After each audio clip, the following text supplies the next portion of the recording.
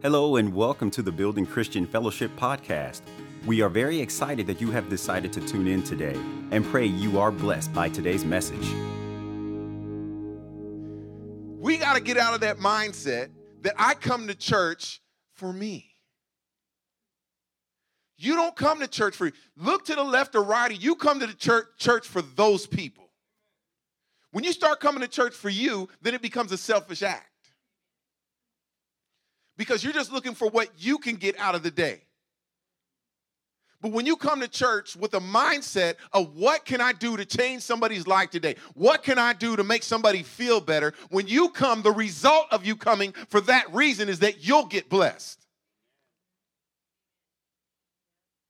That's why we don't teach give to get. Sow a seed for what you need. It goes against the principles of God. And I'm not talking about, you sow a seed. When you see a need, you meet that need, and the result of meeting that need is you will receive.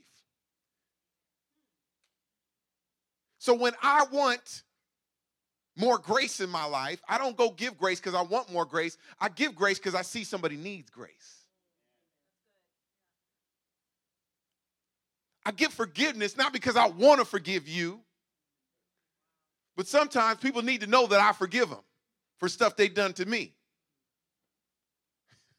Is that a little too deep? I give love to people not because I want love back, but because I see what love does for people. When people realize that somebody cares, when people see that they count, and when people see that they matter, it changes their life.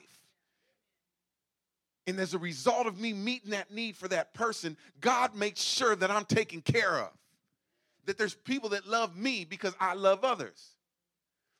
There's a scripture that says, give and it shall be given unto you. Good measure, shaken, pressed together, running over. You guys know the scripture, right?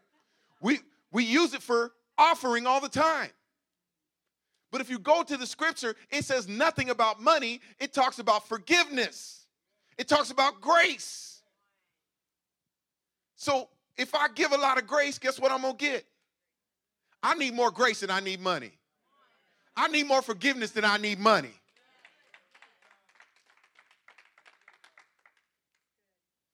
I had to check the time. I was on my soapbox. Praise the Lord.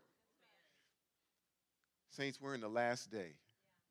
We are in the last day. And I want to make church a place that is fun to come to, where we serve one another, and as a result of serving each other, as in the book of Acts, nobody in this place will go without, they won't have a want. Do you understand what I'm saying? Now, you know what I mean by want, right? Because there's a difference between a want and a need. There's a lot of things I want. But I'll be honest with you, God has supplied all my need according to his riches and glory through Christ Jesus. I'm a need of nothing. I'm trying to get to the place where David was when he said, the Lord is my shepherd, I shall not want. Okay, 2 Peter chapter 1, verse 3. As his divine power has given to us all the things that pertain to life and godliness, through the knowledge of him who has called us by glory and virtue. His divine power has given to us all things that pertain to life and godliness through the knowledge of him. So I have all things. I already have everything that pertains to life and godliness. I have it already, or is it saying that I get it through knowing him? See, what the scripture is telling us is that when we begin to know God is the moment that we begin to have those things that pertain to life and godliness. So many people are trying to live godly and live holy, but they have no knowledge of God. Now, when we're talking about knowledge of God, we're not talking about I know who he is. We're talking about something way more deeper than that. So we're going to continue on our series of knowing God. And we've learned in the last few weeks that that word know in the Bible, it means an experiential, intimate, continuous encounter that causes a person to conceive. We found out the same way that Adam knew Eve, his wife, she conceived. The Bible says, and Adam knew his wife Eve, and she conceived. In the same way, God wants us to know him that we may conceive. It's only in being intimate with Jesus Christ can we conceive or become pregnant with purpose. So many of us are looking for God to deposit something in us, but we're not being intimate with him. There has to be an intimacy with God. We also learned that once we have conceived this purpose and this plan in our lives, it's up to us on how this purpose and destiny is developed. So just like a pregnant woman, when a woman's pregnant, she has to change her lifestyle. Same way as when you give your life to Christ, your lifestyle needs to change. You eat differently. Amen? And we know that the Bible says that man shall not live off of bread alone, but every word that proceedeth out of the mouth of God. So as we get pregnant with purpose, when we're intimate with God, we have to continue to feed what's inside of us. We have to continue to read his word, continue to hear his word, so that which in us will continue to grow. We also need to exercise. You don't just want to get pregnant and sit still. It's not good for you, and it's not good for the baby. But also when you get born again, you need to exercise. Exercise your faith. The Bible says in James, it says, ask me in my faith and I'll show you my works. He exercises his faith by doing, not by just believing. Believing and having faith are two different things. I know you're a Christian by what you do, not by what you say. Too many people are those word of mouth Christians. Amen. I should see all Christians should be serving, because Christian means follower of Christ, and follower of Christ is being Christ-like, and Christ said, I come to serve. And once again, pregnant women, they need lots of rest. Thank you. There's some women in here that are feeling me. You guys should have been helping me out the last few weeks. Why is it pregnant women always get tired? Well, they're carrying around a life inside of them that takes a lot out of them. Can I get amen?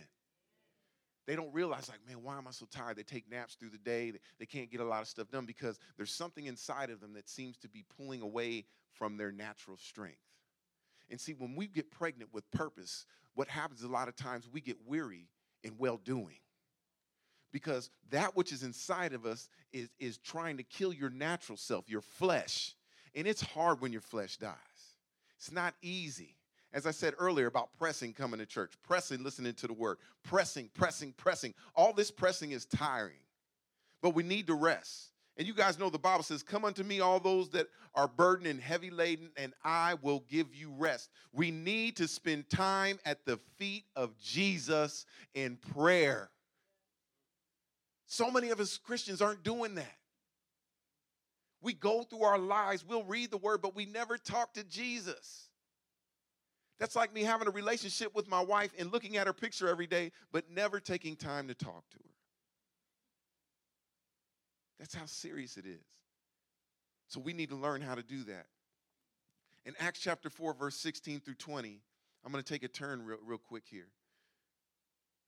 Acts chapter 4, 16 through 20 says this, saying, what shall we do with these men? For indeed, that a notable miracle has been done through them is evident to all who dwell in Jerusalem, and we cannot deny it. But so that it spreads no further among the people, let us severely threaten them. Sounds like a lot of parents do to their kids. Let us severely threaten them that from now on they speak to no man in this name. So they called them and commanded them not to speak at all, nor teach in the name of Jesus. But Peter and John answered and said to them, whether it is right in the sight of God to listen to you more than to God, you judge. For we cannot but speak the things which we have seen and heard. Okay, you guys, okay, what does that mean? Let me give you a little background on this story. In the book of Acts, chapter 3, we find John and Peter, they're apostles. They were going into the temple to spread the word about Jesus. And they were going through a gate called Beautiful. And as they were going through the gate called Beautiful, there was a man that sat there, and in the Bible, his name was lame from his mother's womb. Didn't give him a name, but they called him by what he was. Kind of like we label people as thieves and degenerates. But he was there every day. The gate called Beautiful. Now, how he got there, we really don't know, but we do know that every day somebody brought him to the gate called Beautiful because he was unable to work, and the only way that he could get anything is if he sat there and begged every day. So as he was sitting there, John and Peter were walking in to the temple to worship,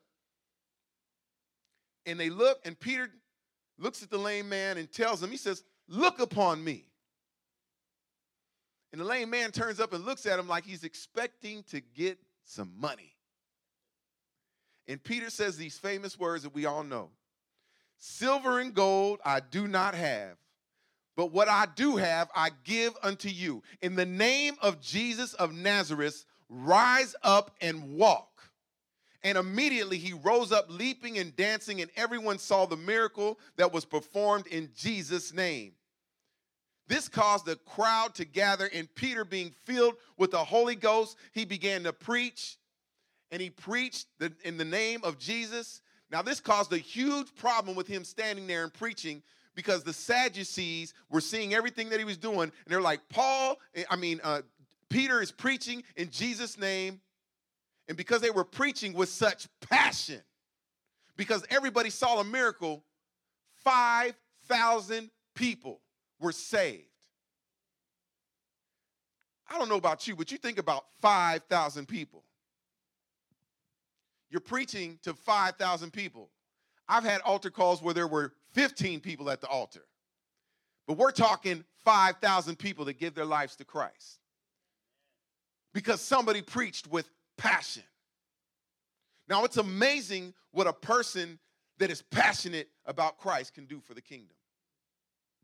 When you have passion, there's a lot of things you could do for Jesus Christ. So this, in our third install of Knowing God, I want to talk to you today about passion. I want to talk to you about spiritual passion. The kind of passion that motivated those guys in Acts to go and stand, to go to the temple and preach Jesus Christ. Now, first of all, what is passion? Passion is an extremely strong emotion based on something very deep inside. It's more than just liking something or having an appreciation for a thing. The Bible describes passion as zeal. Now, people are passionate or zealous about many things. A lot of us are passionate about our work and our jobs. We strive to succeed. We're passionate about possessions, striving to have more. We're passionate about our hobbies, our interests.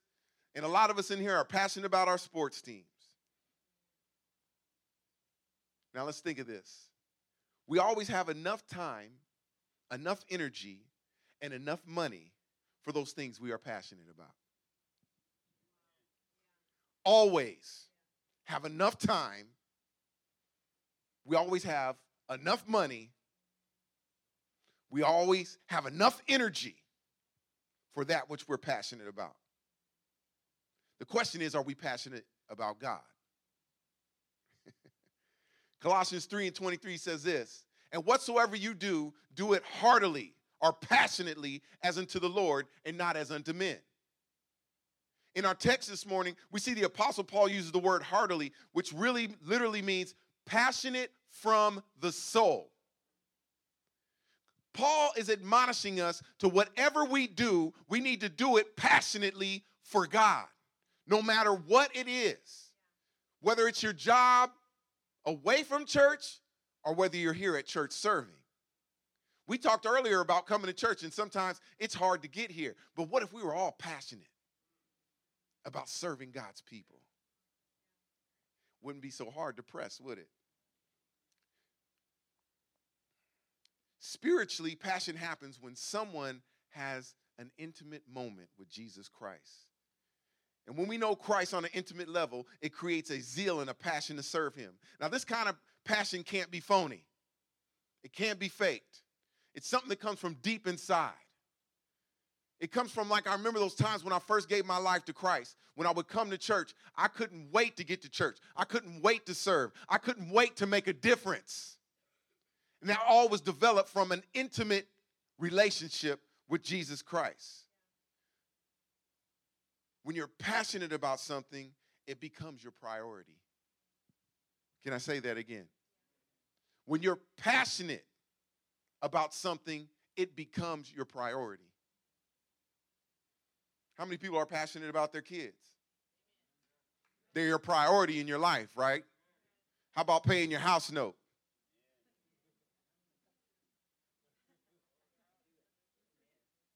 I'm just trying to connect some things for you, because you're like, okay, what is passion? Because we have this obscured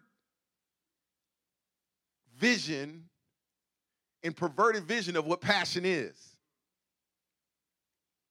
But I don't want to get ahead of myself. But before we could develop this passion for somebody, you have to know them first. And when I say know, I mean an experiential kind of know. The more I got to know my wife, the more experiences I had with her, the more passion I developed for my wife. Get your minds out the gutter. Intimacies.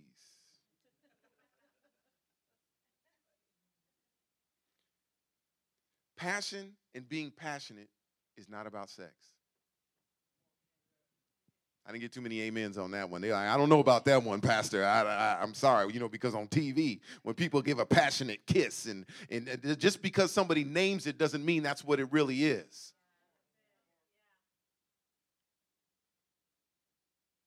Because I'm gay, and I've been gay for years. I'm happy. Yeah, because they're looking at it like, wait a minute, aren't you married? Or what's happening here? When I was young, gay meant happy.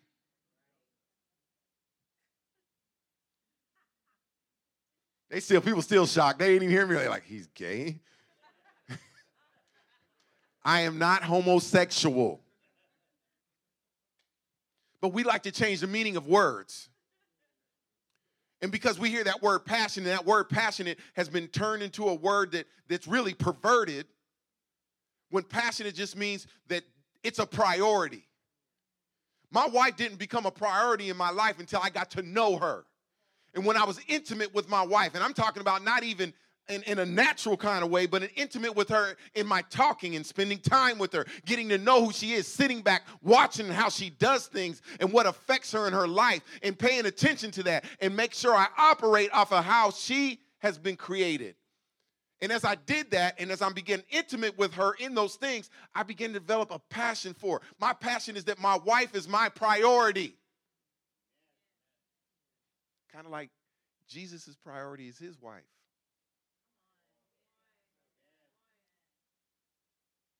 Y'all didn't catch that, did you? You have so many people that talk about this, people in the world, that Jesus was married. It's just not in the Bible. No, I agree with you. He is married, and it is in the Bible. He's married. His wife is called the church. You're just looking at it with carnal eyes and don't understand spiritually that he's married to the church, which is his body. And he's devoted. He's passionate about his church. He's so passionate. The church is such a priority that he gave his life for it. Passion is the drive, the desire, and the longing to want to be with, be a part, and be involved. That's passion. My passion for my wife means I want to be with her, I want to be a part of her life, and I want to be involved in everything she's involved in. Jesus is still passionate about his bride. Ephesians chapter 5, verse 25 says this: husbands, love your wives just as Christ also loved the church and gave himself for her. It was the passion of Christ for you that caused him to give his life. He was passionate about you. So we're asking, why is passion such a priority? Why is passion in being a Christian such a priority? Well, number one, God desires passionate believers. God desires passionate believers. Titus 2:14, it says, who gave himself for us that he might redeem us from all iniquity and purify unto himself a particular people, zealous, which is passionate of good works. He wants us to be as passionate for him as he is for us. Now, just in our carnal minds, and those of us that are married or been in relationships, and you're passionate about somebody, you love somebody, you want to be involved with them, you want to be a part of their life. Don't you want that reciprocated? It's no fun being with somebody that doesn't feel the same way about you.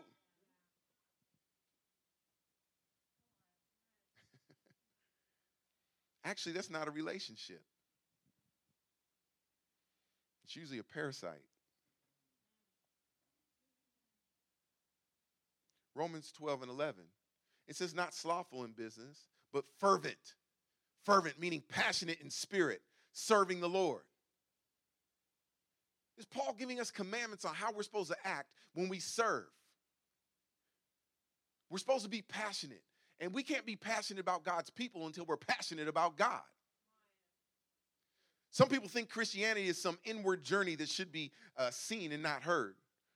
Our faith should be fervent or boiling over for God. Some think church should be a place where it's nice and quiet. Shh, let's be reverent. But God admonishes us all to be fervent in spirit, serving him. We should be passionate for him and not passionate for what, not passionate but for what he could do for us. Because a lot of us are just passionate about what God could do. I don't need to go down that lane. 1 Corinthians chapter 14, verse 12. Even so ye, for as much as you are zealous of spiritual gifts, seek that you may excel to the edifying of the church. This is what Paul is saying, if I can break it down for you. He says, you're so passionate about what God's giving you, but why don't you be more passionate about building the church? I'll let that sink in for a second. Because so many of us are seeking for the gifts for ourselves. Watch this. I just want to help the church. So I'm asking God for this gift so that I can help the church. I believe he looked at Moses and said, what is in your hand? Which basically means what you have now can help the church. Why don't you start building the church first before you start asking for gifts? Better yet, it's like somebody going, hey, I can do this job, but I need you to pay me first before I start doing the job. Start serving, start edifying, start building, create passion, start building the church, and your gifts will be manifested. But God wants you to be zealous and passionate about him. Your passion for God will show in your zeal to build and strengthen his church. Second thing, passion is the first step towards accomplishment. Is there things in your life that you want to accomplish?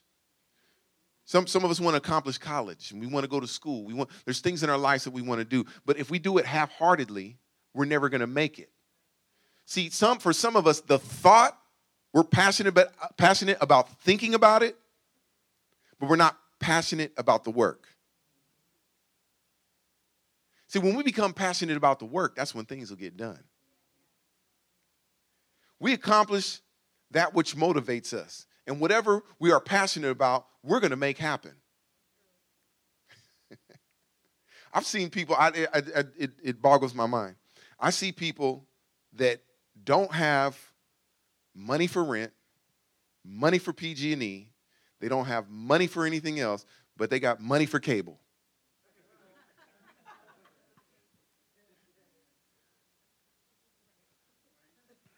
Because they're passionate about TV.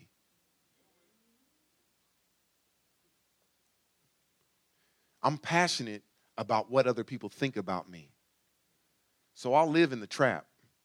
I'll live in the ghetto, but I'm going to drive this Benz.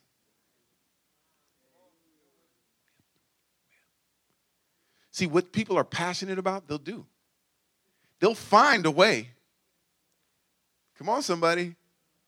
I've seen people that were so passionate about making sure their family was taken care of that they went without. And I didn't have to ask him what his passion was. Because whatever you're passionate about will show. The question is, again, what drives us? We will accomplish what drives us. If we develop a passion for God, we're going to grow spiritually. If we become a church with a passion for God, we're going to grow. We're growing now. But I don't want a church full of people that are just lukewarm. We want a church full of passionate people. A passionate church will reach its goals because it becomes a priority to them. And a passionate church is made up of passionate individuals. You guys, right now in here, do you guys have to understand that you are a link in this chain? And this church is only as passionate as it is its apathetic link. Okay, well, using them big words, Pastor. I had to look it up too. Apathetic. Apathetic, it means lack of interest, enthusiasm, or concern. When you have apathy, you're devoid of passion. There's too many apathetic Christians. And there's a word that rhymes with apathetic. Look, I didn't even have to say it. Pathetic. Apathetic Christians are pathetic. If you're not passionate about God, then you're apathetic. In order for us to create a passion for God, we have to get to know him intimately. And when we are intimate with God, we'll become pregnant with purpose and passion. We show our passion for God by serving his body, his people. Not just working in the church, but having a fervor, a zeal, an excitement to do the will of God. The will of God for all believers is to be conformed in the image of Christ. And we know that Christ is a servant, so that he calls us to serve. We said the Bible said that the Son of Man came to serve and not be served. God wants the Building Christian Fellowship to be a church full of passion and passionate about serving his people. God doesn't want all of us to just work. He wants us to work hard, but he wants our hearts. He wants your passion. He wants your love. If we offer work without passion, we'll be just like the church in Ephesus. Okay? In the book of Revelations, as I bring this to a close. In the book of Revelations, we see a church that had many praises. There was a church that did many great works. Verse 4, it said, after he did all this work, he says, I have something against you. So you're doing a lot of work. You're doing a lot of good. You're feeding the homeless. You're making a difference in the community. You're coming to church. But you're doing it just as work because it's something to do. Jesus said, I have something against you. What do you got against me, God? I'm working. I'm serving. I'm giving. He said, the reason why I have something against you is because you left your first love. You're not passionate. You're just going about doing the work with no love. It seems that the church of Ephesus was probably passionate about Jesus at one time. But somewhere along the way, they got caught up in church. Just doing the work.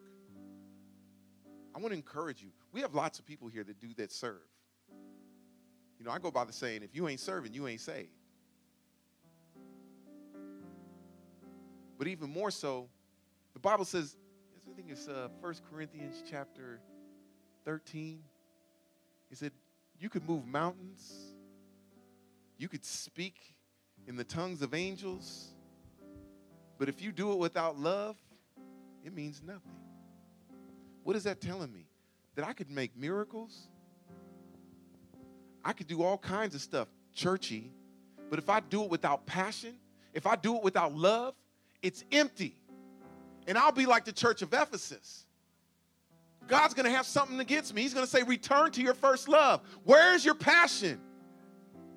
I remember there were times you used to dream about coming to church and serving people. I remember there were times that all you wanted to do was please me.